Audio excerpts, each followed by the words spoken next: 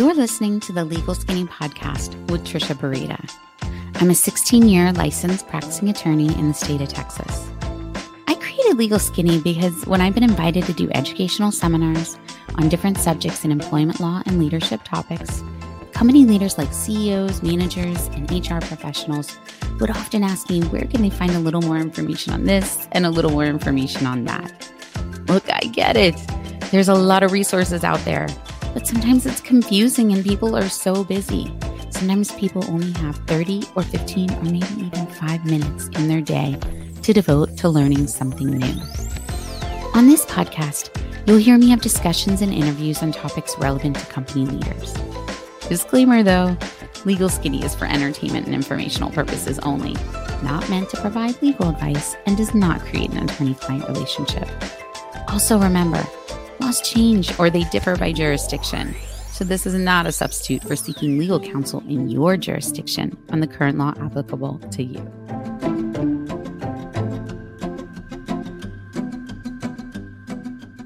Hello, friends. Welcome back to the Legal Skinny Podcast.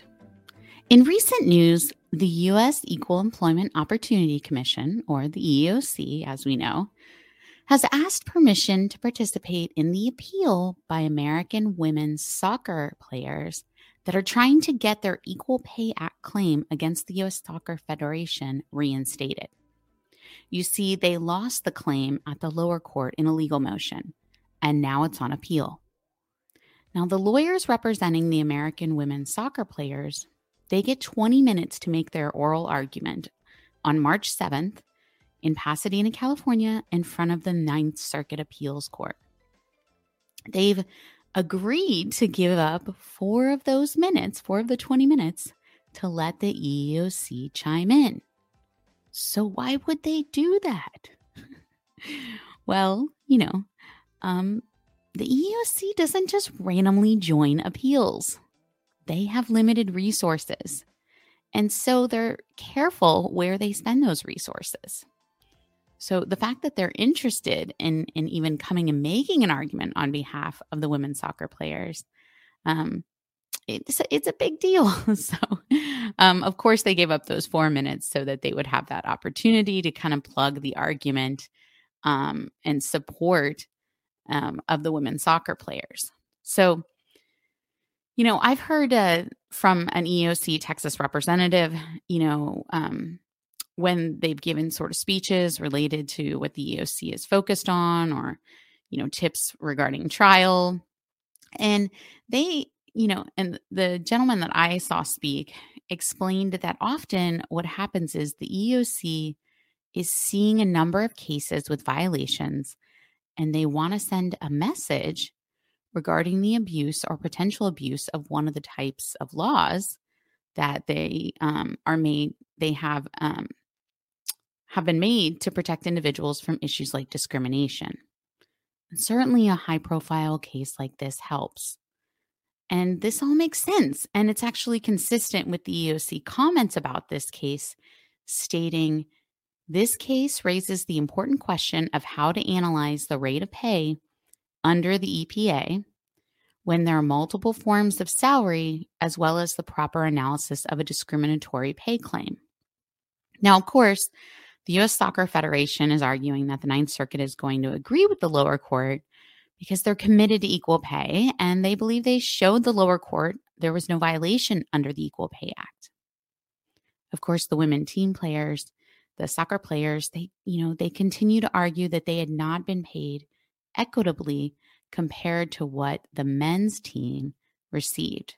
Now, both are referencing collective bargaining agreements, which is much bigger discussion than I'm going to get into here. But in general, the EEOC getting involved with this, why should you care? Why do we care?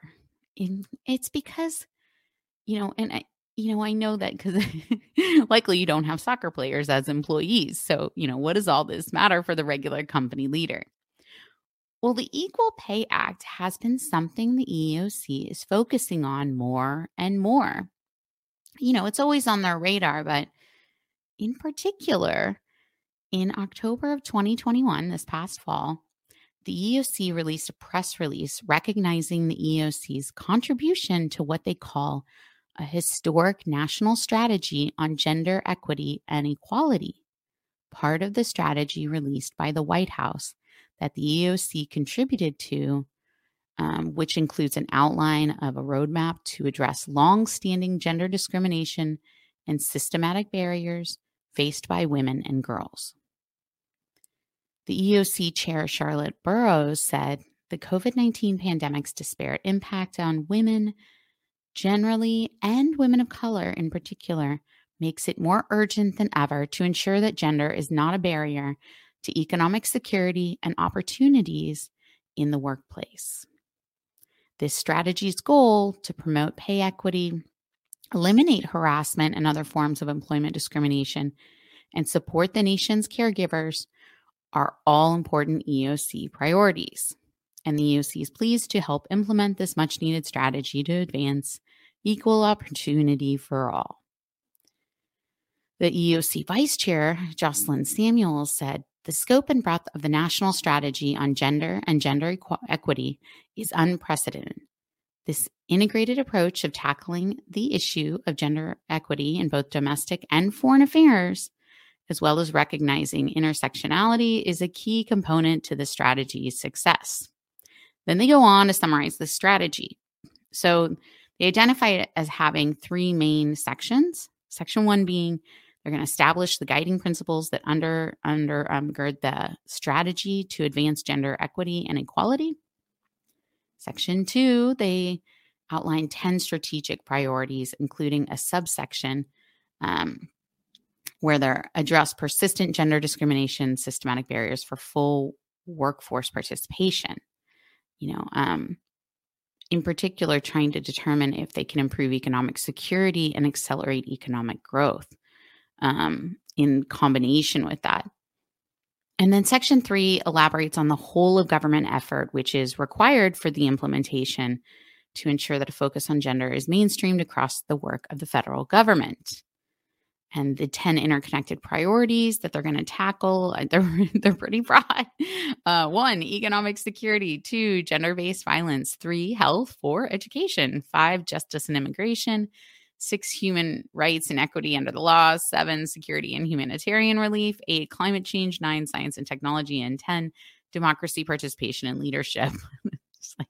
Okay, kind of huge, but okay, either way, let's see. What you get from this, right, is that they're focused on this. They have come out, they've put press releases out there. They're getting involved in the soccer case. So this is sort of, a shift occurring. And when this happens, and I've seen it happen many times in my career, that's over 15 years as an attorney, you should take notice as a company leader that the EEOC is focusing on something.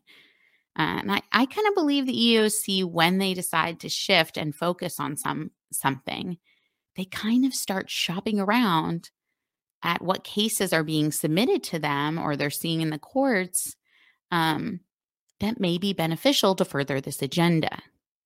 And, I can't speak for the federal government, but I can tell you, guess what? You don't want to be one of those cases, all right? So let's do the 101 on the Equal Pay Act, the EPA, right? The Equal Pay Act requires that men and women in the same workplace be given equal pay for equal work. The jobs need not be identical, but they must be substantially equal. This is a really important point I'll talk about in a minute.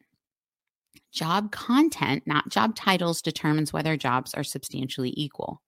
This is important because you see a lot of people, creating these job descriptions, and then they identify different titles and try to distinguish the pay that way. And that's going to be just looked at as illusory,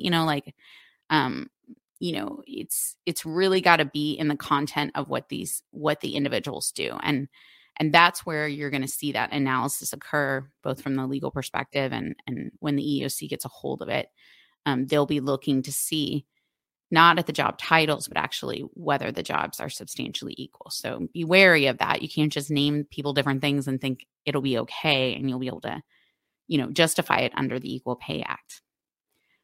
So all the forms of pay that are covered by this law include, so it's not just salary, includes salary, but not just salary. It includes overtime pay, bonuses, stock options, profit sharing and bonus plans, life insurance, vacation and holiday pay, cleaning or gasoline allowances, hotel accommodations, reimbursement for travel expenses, and benefits.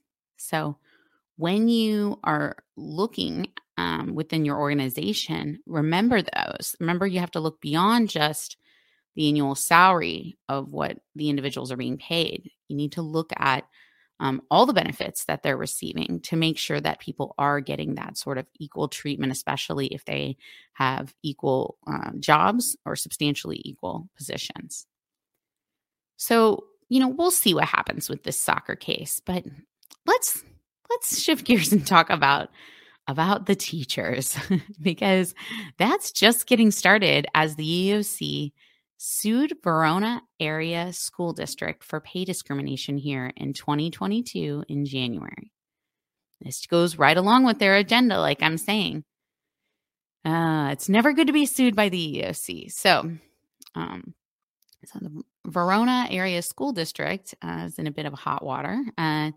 They serve Verona and parts of Fitchburg and Madison in Wisconsin. So this is a case out of the Midwest part of the United States.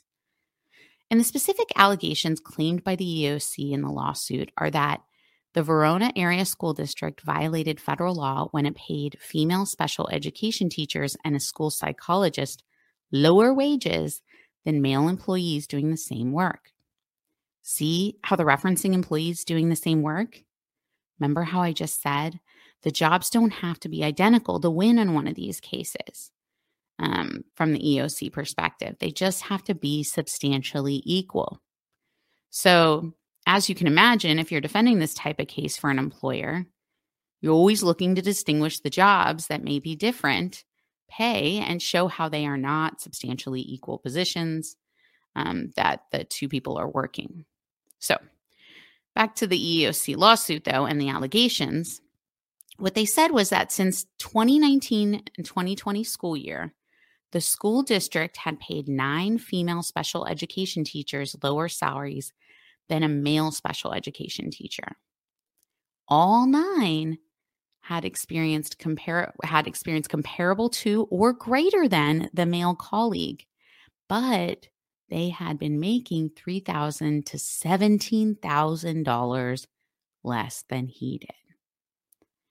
The EEOC also alleged that a female school psychologist had been paid less than a male school psychologist, making at least $16,000 less per year from ever since 2017 and the 2018 school year. So with the EEOC stating this alleged conduct violates the Equal Pay Act, which prohibits discrimination based on sex. So I think this trend is just beginning. There's a movement, to discover these pay disparities, especially coming from the EEOC's part, right?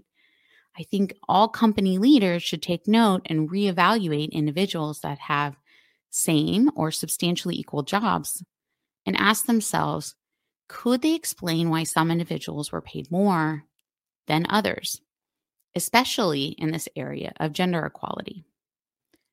Since this teacher lawsuit is out of the Midwest, Julianne Bowman, the district director of the EEOC's office in Chicago, gave a quote about them filing this suit, saying, "Fighting wage discrimination remains a priority for the EEOC, and that nearly 60 years after the Equal Pay Act was enacted, we continue to see that more work needs to be done to achieve the Act's mandate of equal pay for equal work." And then the regional attorney of the EEOC Chicago district office went on to say that the female employees had as much or more experience, and the fact that they were paid so much less than their male coworkers for doing the same job is unfair and illegal, and that's why we filed suit to remedy that wrong. I'm going to say uh-oh again because we'll have to see what the school district comes up with. I'm curious to see the arguments that they make to try to distinguish these positions and the vast differences in pay. I mean, you can't really just roll in there and say, look, I accidentally paid this woman $17,000 less than, and they're doing the same job as this, male individual, and that the, woman has equal or better credentials. I mean, can you really just say that was an accident or a mistake? No, I imagine they're going to go the route of trying to say that they're distinguishing roles somehow.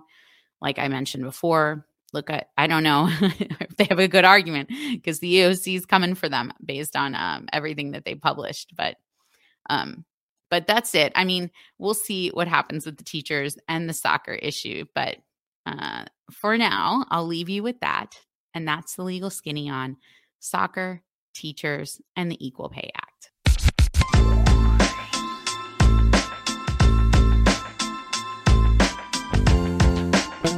Thanks for joining me on this episode of the Legal Skinny podcast. I would love for you to go to www.legalskinny.com/review to learn the super simple way to leave me a review to tell me which topics and guests you like. I value your thoughts, and your review helps me support more company leaders just like you to grow as a leader themselves and to grow successful teams. I also dropped the link in the show notes if that's easier for you. And while you're there, check out all the other resources I have for you as a company leader. And don't forget our disclaimer to remember Legal Skinny is for entertainment and informational purposes only, not meant to provide legal advice, and does not create an attorney-client relationship. Laws change or they differ by jurisdiction. So also remember this is not a substitute for seeking legal counsel in your jurisdiction on the current law applicable to you.